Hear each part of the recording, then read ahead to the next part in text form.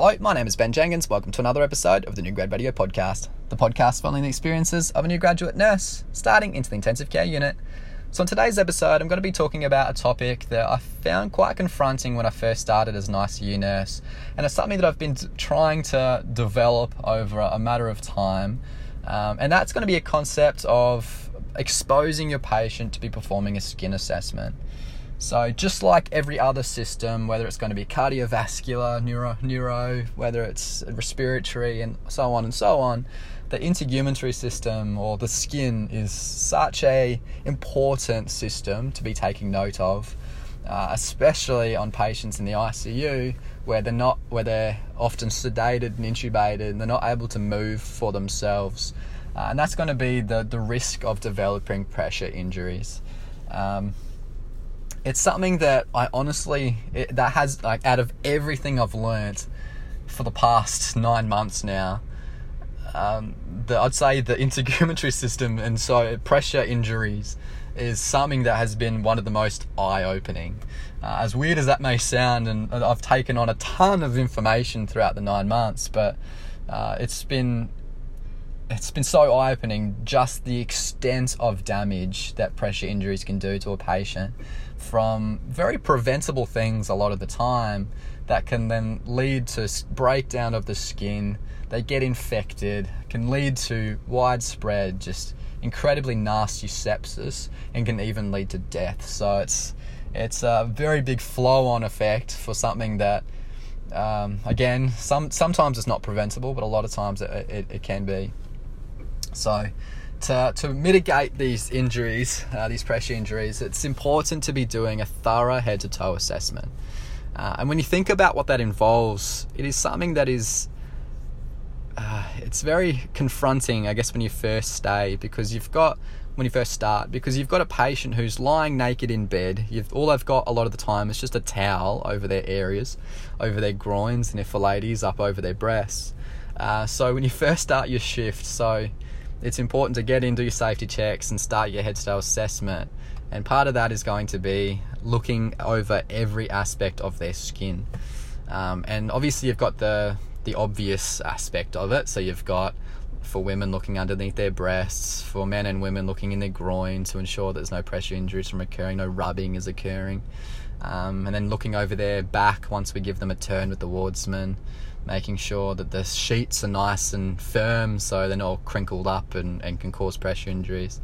But then you've got the not so obvious ones. I'm just going to go through just a bit of a list of ones that I've found that I've needed to really ensure that there's no pressure injuries from occurring.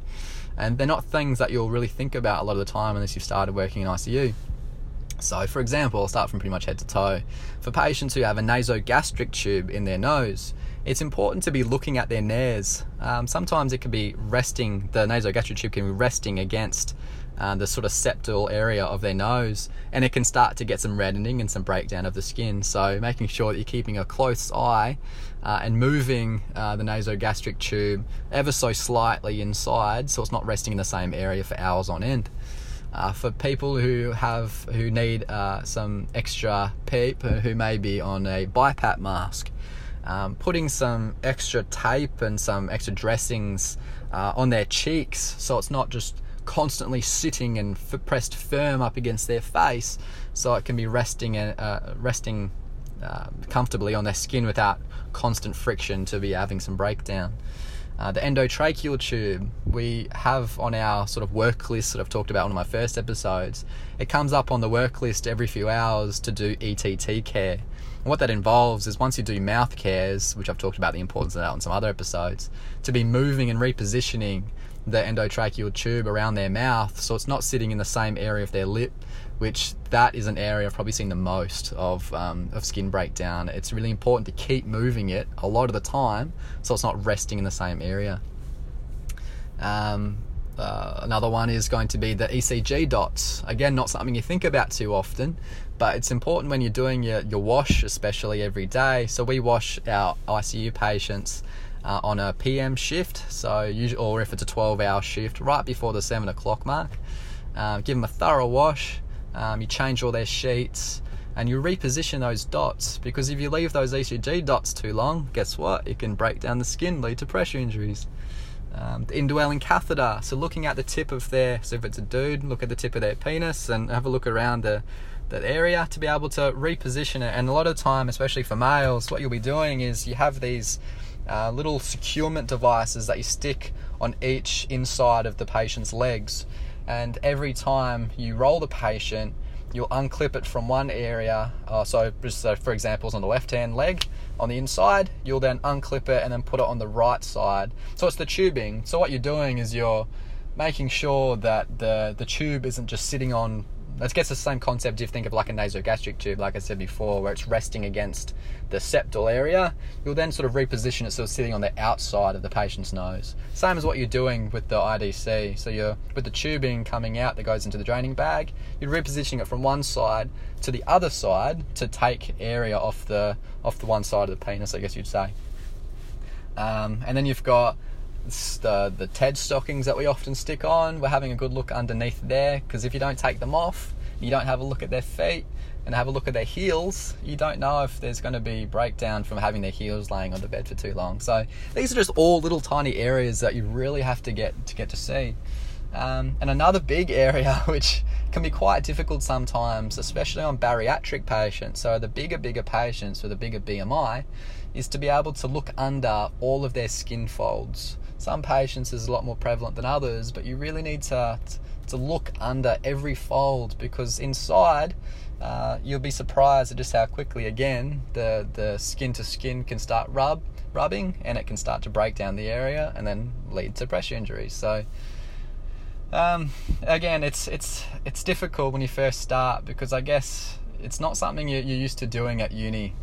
Yes, you'll talk about it in your class, and you'll be on a dummy, but this is a real person in this bed. When you've got someone who's sedated and intubated, who's not able to move for themselves, I do it with everyone, but I talk through everything I'm doing. I still have a conversation with the person. I'll talk through everything I'm doing.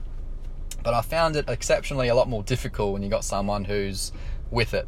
Someone who's, so you're closing the curtains, you're introducing yourself, and you're doing a head to toe, and you're picking up areas, you're looking under areas everywhere on the person's body, and you're having to explain to them the reason you're doing it. And that is really just saying, look, mate, hi, look, my name's Ben, I'm going through this assessment, I need to really look over your skin. I'm just doing a before and after to make sure there's no pressure injuries that could be occurring, or any rubbing that could lead to pressure injuries. And I'll be doing this a few times throughout the shift, and I have a conversation as I'm doing it to make it as least awkward as possible.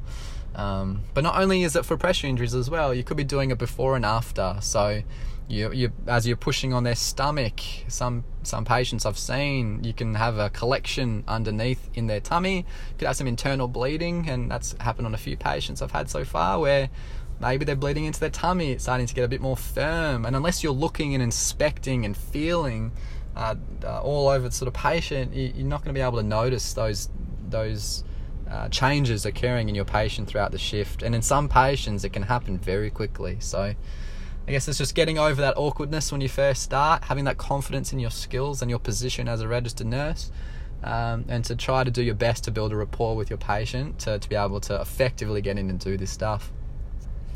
So anyway, guys, it's an important topic to certainly get your head around, and it's not something that it may come to your mind straight away. The integumentary system is exceptionally important, and just make that a definite priority throughout your shifts, guys.